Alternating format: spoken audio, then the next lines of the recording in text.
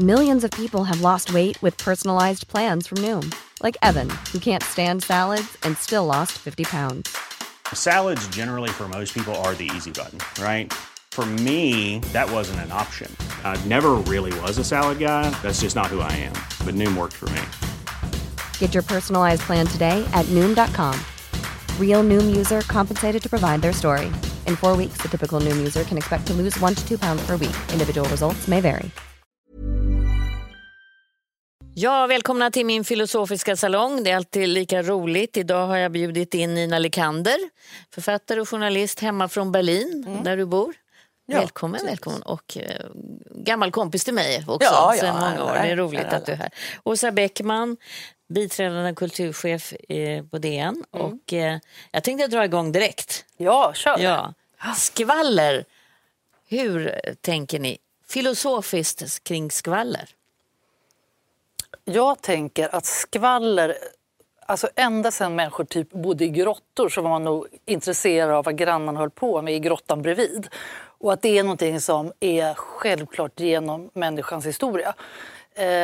Jag skulle vilja slå ett slag för skvaller faktiskt. För att jag tycker att skvaller har liksom ett alldeles för dålig klang egentligen. Jag skulle tycka att man kunde säga att det är kunskap om andra människor. Intresse för andra människor. Mm.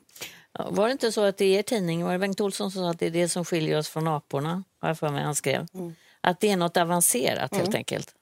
Absolut. Men jag tror faktiskt att aporna, att det finns hos apor också. Eller högtstående. Att det är något sådär mellan människor. Ja, eller i någon mån inte så språkligt avancerat. Men man måste ju förstås tänka lite på den könsaspekten. Ja, Kärleksskvaller. Skvallerbytta bing-bong kanske inte är så könskodat. Men ändå, det finns ju någon slags där att kvinnor skvallrar eller maktlösa hemmafruar eller det, så, och män informerar. Exakt. Och så att, men visst, det har ju en otrolig social bondingfunktion naturligtvis. Och men tänker, den negativa klangen tänker jag har kommit av att man går bakom ryggen, att man tisslar och tasslar, att det är liksom vi som är med och vi som är utanför. Det tänker jag är det, sen man var liten så är det den negativa delen av skvaller. Att det kan göra så illa. Det kan ju vara sant eller osant, eller det kan ju vara illasinnat förtal och också godsinnat liksom. Min kompis fick just 100 000 spänn i stipendium, hon är så duktig, eller bla bla bla. Så att, jag menar, är det sant eller inte, och är det gott eller ont sådär. Så det finns ju väldigt många nyanser här, tror jag. Vad tänker du då, Åsa, som sa direkt att det goda skvallret är bra att ha? Nej, vad är det goda skvallret? Vad är det? Nej, men jag tänker liksom att skvaller handlar om att man är intresserad av andra människor. Jag menar, ofta är skvaller, det är ju ofta så här, om man säger bra historier. Så här, för det är ofta lite så extraordinära saker som man skvallrar om. Man går igång lite också. Man går lite igång och det är liksom som en kort roman liksom, som man bör prata om. Så på det sättet tycker jag att det är någon slags intresse för människors liv. Jag tycker att det är liksom existentiellt intressant med skvaller. Och att det är så psykologiskt intressant. Man undrar hur liksom människor fungerar, och till skillnad från en själv, eller kanske precis som en själv. Så att jag tycker att det är...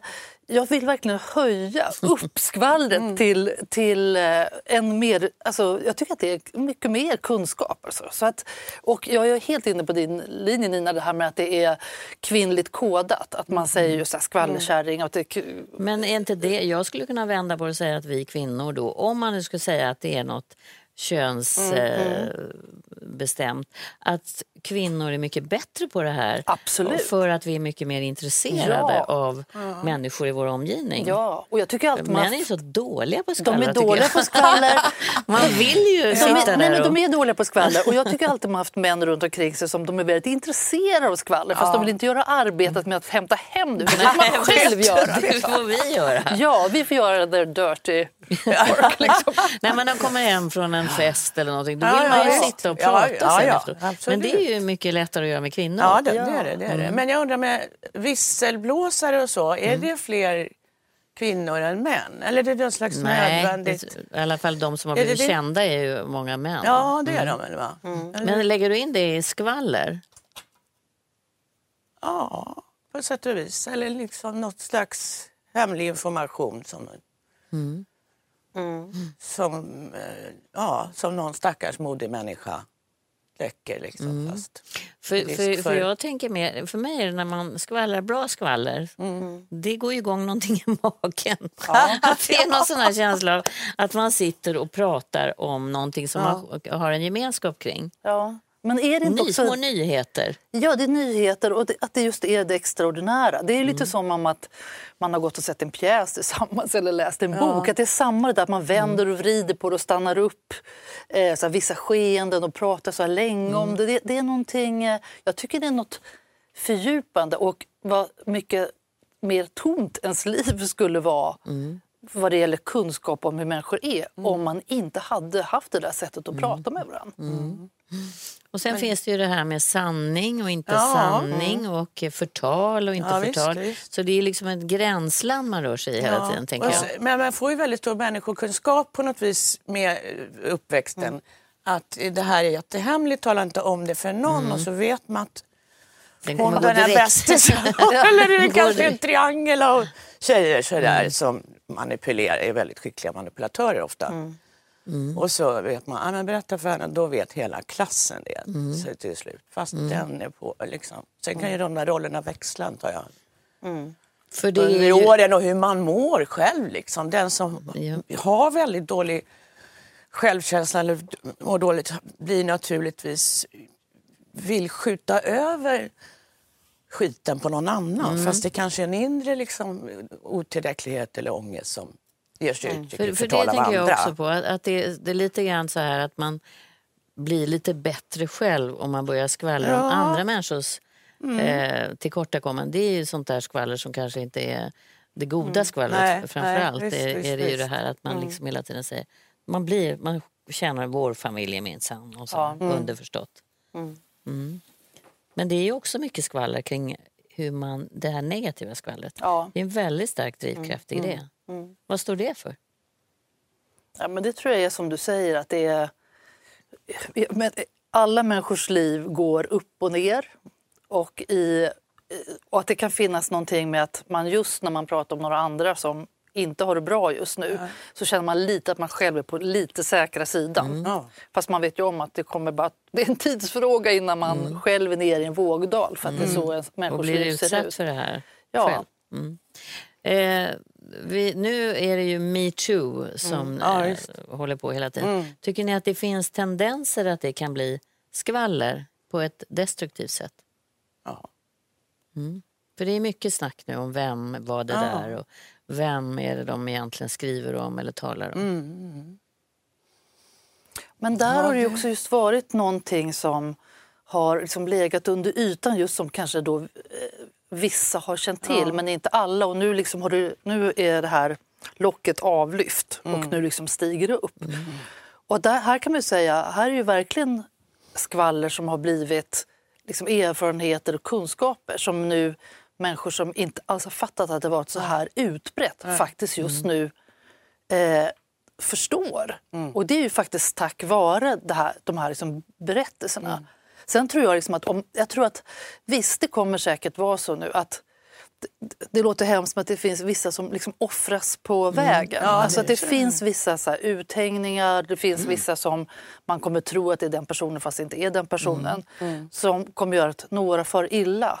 Men i stort så är det här liksom en ohejdbar rörelse och den är liksom nödvändig. Men hade den blivit så stor tänker jag om man inte hade hängt ut vissa personer? Nej, det är en bra fråga. Nej, det kanske behövs den kittlingen som det ändå är. Liksom, att, den personen. Så jag vet inte riktigt. Men jag pratade lite med min son igår som... Han visste ju lika mycket som vi journalister liksom, om och bara rabbla upp namn. Jag bara, hur fan vet du det? Men det är klart, det tack vare eller trots sociala medier så är det ju liksom wow. Och det är ju två parallella informationskällor får man säga. De traditionella medierna som har pressetiska regler att förhålla sig till. Och sen är det sociala medier, men det här samverkar ju naturligtvis. Ja, det. Så att det är som din son, han vet ju hela tiden ändå. Journalister är ju skvaller, det är skvallerjobb i mycket. Vad är det som är viktigt nu i det här? För det är ju också en uppgift som journalister har att hålla det på något sätt till någonting som inte gör att det blir ohejdat skvaller. Jag tror att man håller liksom på de pressetiska reglerna och att medierna är försiktiga med att namnge. De flesta har ju varit väldigt försiktiga med att namnge.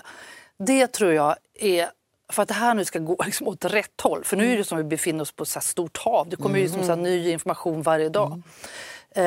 Då handlar det om att man måste hålla i det. För att om man gör för mycket slaskiga publiceringar nu och att man också hänger ut folk för mycket med namn och så, då tror jag att vi kommer riskera att få en backlash. Och, jag tycker man hör det redan. Det börjar redan komma. Liksom.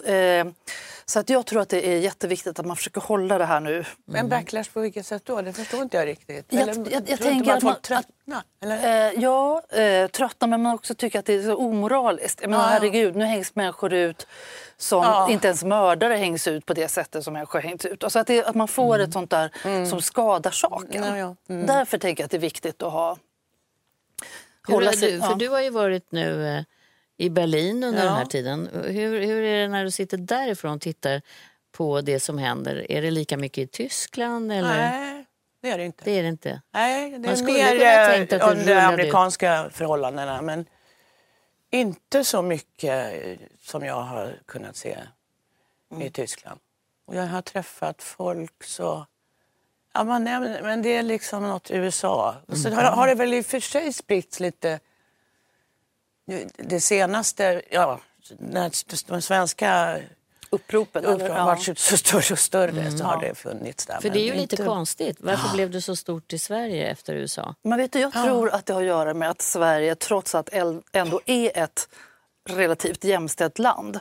Och att det har liksom blivit någon slags tipping point. Att nu har vi så många kvinnor som är så här högutbildade på chefspositioner. Alltså som har så framträdande plats i samhället.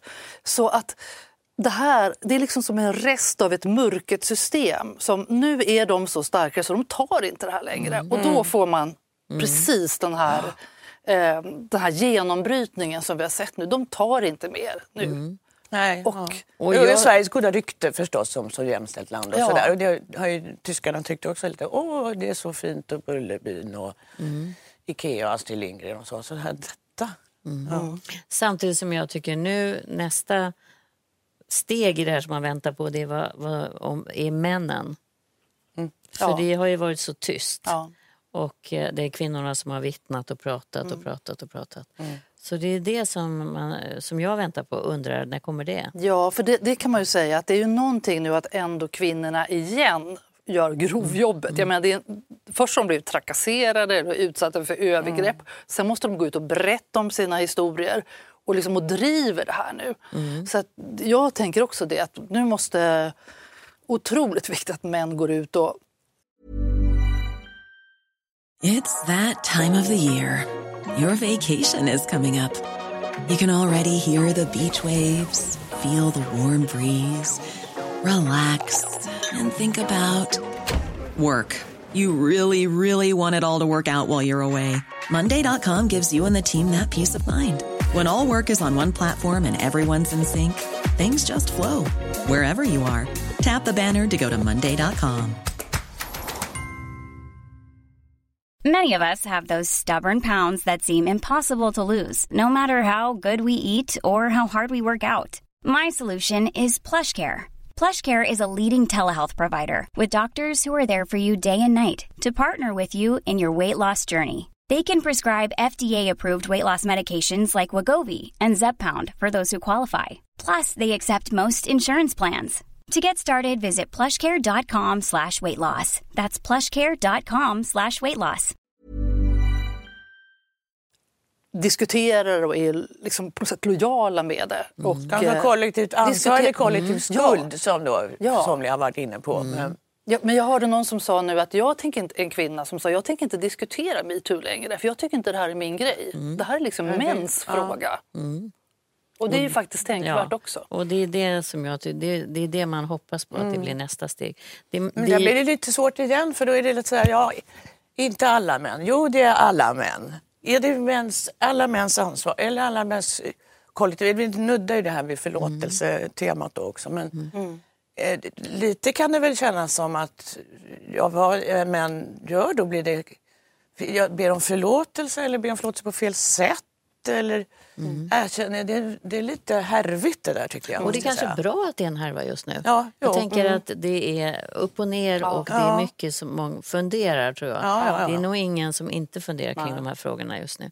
Och vi kan ju komma in på nästa ämne och då är det förlåtelse. Nu ställde jag frågan, eller egentligen bara ett ord så där rakt ut så får ni filosofera fritt här. Förlåtelse, vad tänker ni då? Ja, det kommer ju igen i många religioner och så. Och den man ju mest uppfostrar med, jag, kristendomen. Och det är 7 gånger 70 gånger och så där vidare. Sen kan jag inte säga vad som... det är väl det nya testamentet, så gamla testamentet är kanske mer öga för öga, tand för tand och så. Men det tillrätts ju väldigt stor vikt där. Och men sen kan jag tänka också, men det kanske glider av spår då, men att det finns en politisk förlåtelsekultur som är lite sjuk liksom också. Att Tony Blair ber om förlåtelse 1997 eller 6 för någon potatisfält på Irland för 150 år sedan som inte hamnade med att göra. Eller Tyskland krävs på skadestånd nu för vad Leopold gjorde i Namibia eller tyska imperialister och så. Så hur långt ska den där förlåtelserna gå? Jag menar, ska svenska politiker be förlåtelse för den jävligt lilla slavhandel eller kolonialhistoria som Sverige har? Ja, vad hjälper det är intressant. Vad hjälper det? Och hur långt tillbaka i tiden ska man gå? Liksom. Och samtidigt så tänker man på Nelson Mandela som ansåg att det här var absolut det viktigaste i läkningen för det nya Sydafrika. Försoning kallade han då process. Det kanske är skillnad. Men kan man inte tänka, även om det har gått då 150 år, att det ändå är liksom en upprättelse för de som har blivit kränkta eller liksom kolonialiserade eller jo, men man ska ju säga att det här har skett och det var inte bra, men att moderna människor ska kräla i stoft eller politiker och jag vet inte hur långt. Men tänker du att det bara att de bara flaggar med att man inte menar det på riktigt? Ja, det vet jag inte riktigt, men jag tycker det är lite löjeväckande ibland och så här. Och nu apropå Berlin så här, så kan folk kräva så här, men det kan inte heta Mohrenstrasse och kanske måste museerna lämna tillbaka en massa rövade krigsskatter sedan 1000 år sedan liksom. Så jag vet inte, det finns väl meningsfull och ganska hycklande förlåtelse eller en möjlighet att utnyttja det här. Ni måste be om ursäkt eller vi måste få skadestånd för detta gjordes för jättelänge sedan. Måste man be om förlåtelse och ge förlåtelse? Tänker du då på nationellt eller ens liv, ens eget liv? Ja. Det är ju, jag tänker nu, du hade ju som gäst här nu, bara häromdagen så hade du Alexandra Pascalidou och den här Martin Karlsson som den här avhoppade NMR-killen, den nazistkillen som hade hotat henne länge och som hörde av sig till henne och ville be om förlåtelse. Och jag tror, det fick ju, den artikeln publicerades i DN och den fick ju extremt stor genomslag och även ditt program fick ju det. Och jag tror att det finns en sån här längtan efter någon sån försoning och att folk blir väldigt berörda av det där med att kunna be om förlåtelse och ge förlåtelse. Och det sa ju Alexandra Pascalidou väldigt tydligt att det här var, hon hade varit hotad av den här personen Martin under så lång tid och varit rädd och det här var väldigt stort för henne för det blev liksom en förståelse, att förlåtelsen blev en början till någonting nytt så att hon kunde släppa det gamla. Och det innebär ju inte att men det går inte att sudda ut det som har varit. Men det var viktigt. Ja, jag tänker att det är också ett sätt att härbärgera liksom någonting som man har varit med om men att man inte blir låst, att man blir liksom inte fast i det. Fast jag tycker det är intressant att ställa frågan om man måste, när någon gör någonting mot dig och så ber den här personen om förlåtelse och så måste du då är tvungen att be om. Ja, precis. Det kanske inte är givet. Det blir nästan som ett krav att man måste ju Men beror det väldigt förlåta. mycket att vissa saker som man varit med om som har varit hemska kan man förlåta. Men vissa saker går inte att förlåta. Nej, därför att de är absoluta. De har gått över någon sorts gräns som man inte kan schackra med.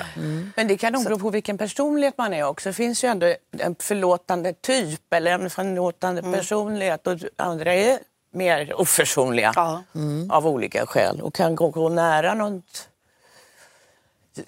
väldigt aggressivt väldigt länge och hela den här kränkthets... Och då undrar man ju vilka som blir friast i längden. Om det är de som är oförsonliga. Om det inte det betyder att man liksom egentligen är fast i den här händelsen. Ja, det är det säkert. Men det är verkligen, jag tror att det är också en personlighetsgrej eller välja vad man... Alltså jag kan förlåta alla mina olika konstiga snubbar som jag har haft som har gjort dumma grejer mot mig eller andra eller bröd. Men en kan inte förlåta, tänker jag aldrig förlåta, för att det handlade om ekonomi, hyckleri, bostad. Där gick din gräns. Och där tycker jag kan ta lite stryk liksom. Men de där 3 grejerna var för liksom... Men jag tänker att jag lärde mig när jag var liten, så kom min mamma ofta när vi hade bråkat och man satt som en knut på sitt rum. Alltså, tyckte synd om sig själv, var helt liksom, ledsen och tyckte att man hade rätt som barn och i det här fallet mamma hade gjort fel. Då kom hon och knackade försiktigt på dörren. Och så sa hon förlåt och det minns jag. Dels bröt man ihop och grät för att det var så stort och sen har det följt med mig i livet att det var väldigt betydelsefullt. Att det var ju ett maktförhållande, föräldrar har ju mer makt än barn. Men alltså det blev väldigt förlösande. Så det har jag nog burit med mig. Jag är ganska, tror jag, lätt för att förlåta och jag har även haft en förhållande till min pappa i min barndom att jag har försonats kring de här frågorna. Det har varit min väg liksom framåt. Och inte bli fast liksom. Men har du aldrig skrikit eller blivit skriken åt så här, det här förlåt då? Jo. Det är aggressiva. Förlåt. Ja, men man det är intressant. Men då är det inte riktigt från hjärtat. Nej, det är inte det. Men det är inte ovanligt. Då är det ett ord som man ska säga. Ja. Det är väl det som jag tänker på när du tog upp det med politiken. Att man måste känna att det här ska inte vara en mediatränad person som går ut och ber om förlåtelse. Utan det här ska vara någon person som faktiskt känner att jag vill bli förlåten. Om du ber om förlåtelse, kan du känna att du får ge avkall på din stolthet? Eller? Ja, just det. Vadå? När det gäller vad som helst? Nej, men ibland kan jag tycka att jag är lite högdragen sådär, och har lite svårt att acceptera ett förlåt. Men oftast gör jag det. Men det är ju verkligen någon sån balans. Man vill inte gå genom livet heller och vara en sån där som bara förlåter allting. Nej. Och framförallt vill man gärna att den andra ska säga samma sak tillbaka. Ja, precis. Och får man inte det, då blir det ett skevt maktförhållande. Men det är ju intressant att se det ur ett religiöst perspektiv. För vi är ju så präglade av att vi är födda med vad man än tror eller inte tror på. Så finns det ju i samhället. Ja, och det är väl intressant med apropå Martin Luther och reformationen och allt det där. Att han satte ner foten, eller trampade på någons fot utan att säga förlåt direkt. Men med sitt brev då, eller eventuella teser, att försök inte, han kan inte köpa sig fri och be om förlåtelse genom avlatsbrev eller bikt eller så, utan här är förlåtelse och nåd, Gud. Liksom. Blev det lättare när man är katolik, där man kan gå det verkar ju vara lättare om man kan köpa sig fri eller vikta sig. Det är ju intressant. Om man då bara kan gå vidare lite lättare. Ja, Guds nåd är en Gud som, eller Jesus eller... Luther det är ju skillnaden verkligen i förhållande till förlåtelse också. Är du en sån som har lätt för att förlåta? Ja, du sa ju du kunde göra det ganska mycket. Annars är jag det. Ja. Och inte känna då att... Nej, jag tror att jag är förlåtande. Att du ger och jag säger gärna förlåt om jag trampar på du trampar på mig. För det blir ju ibland ett sånt där maktperspektiv i vem är det som ska göra det. Närma sig det här om man har en konflikt. Och kommer man underifrån om man ber om förlåt? Är det liksom är det att man är stark eller är det att man är svag när man gör det? Men så tänkte inte jag när jag satt där liksom som en knut när jag var liten. Att jag hade vunnit över min mamma. Utan det var snarare att hon hjälpte mig att komma ur det här. Liksom, just därför att hon tog på sig och sa, jag gjorde fel, förlåt. Och det tycker jag att jag har gjort med mina barn. Jag tycker att det har varit ganska bra. Men, på att förlåta? Eller? Ja, att jag kan göra det verkligen. Okay. För jag tänker ofta på henne, vad hon gjorde. Ja, jag förstår. Men det finns ju något som självförlåtelse också. Mot sig själv, det är svårare att förlåta. Det är nog svårare. Eller det är så lätt att vara självbedrägerier och grejer. Man måste ha förlåtande fast jag har gjort så jävla dumt. Eller jag har rökt så väldigt många cigaretter. Och så, men jag får förlåta mig själv. Jag hoppas att den läkare som tar hand om mina sjukdomar sen förlåter mig det. Och det kanske är viktigast, att man kan förlåta sig själv. Tänker jag, då kanske man blir mer mot andra så. Ja. Jag vet inte. Jo, men där tror jag att om jag skulle gå till mig själv, då är jag absolut strängast mot mig själv. Jämfört med hur jag är med alla andra människor. Och skulle ha svårare att förlåta saker som inför mig själv. Varför då? Jag vet inte. Jag tänker saker som man gör som man inte tycker blir tillräckligt bra. Eller någon artikel som inte blev tillräckligt bra. Eller någon bisats i en artikel som inte blev tillräckligt bra. Ligger du det på innan du ska somna då? Alltså det har blivit bättre. Men jag vet inte hur många nätter i mitt liv som jag har legat och skrivit om artiklar efter att de har publicerats. För att få till den absoluta texten. Men det är intressant varför i det här fallet du eller man är så sträng mot sig själv. Vad fyller det för syfte? Jag har inte tänkt så mycket på du har inte artiklar. Gjort det? Nej, men jag har lämnat några kattungar att dö i spansk stekande sol. Jag och en väninna, för att vi förstod så här, fan de där kattungarna ligger och dör. Eller var det mamman liksom, gick förbi varje dag. Så här, nu måste vi slå ihjäl de där kattungarna. Med sten eller vad som. Vad gjorde ni det? Nej, vi gjorde ju inte det. Så de fick ligga och dö. I flera decennier. Ja, men i Spanien så klarar de sig. Nu är jag skitbra på att slå ihjäl djur. Alltså, Nina, det är ju hemskt att vi måste sluta.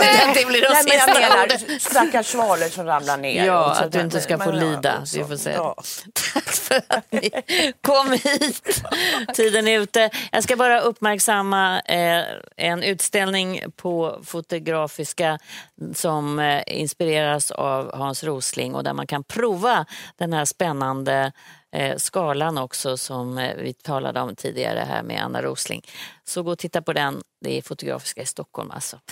Tack ska ni ha. Tack så mycket. Trevlig helg ni där hemma. Vi ses på måndag. Hej då. Even on a budget, quality is non-negotiable. That's why Quince is the place to score high-end essentials at 50 to 80% less than similar brands. Get your hands on buttery soft cashmere sweaters from just $60, Italian leather jackets, and so much more. And the best part about Quince, they exclusively partner with factories committed to safe, ethical, and responsible manufacturing. Elevate your style without the elevated price tag with Quince. Go to quince.com/upgrade for free shipping and 365-day returns.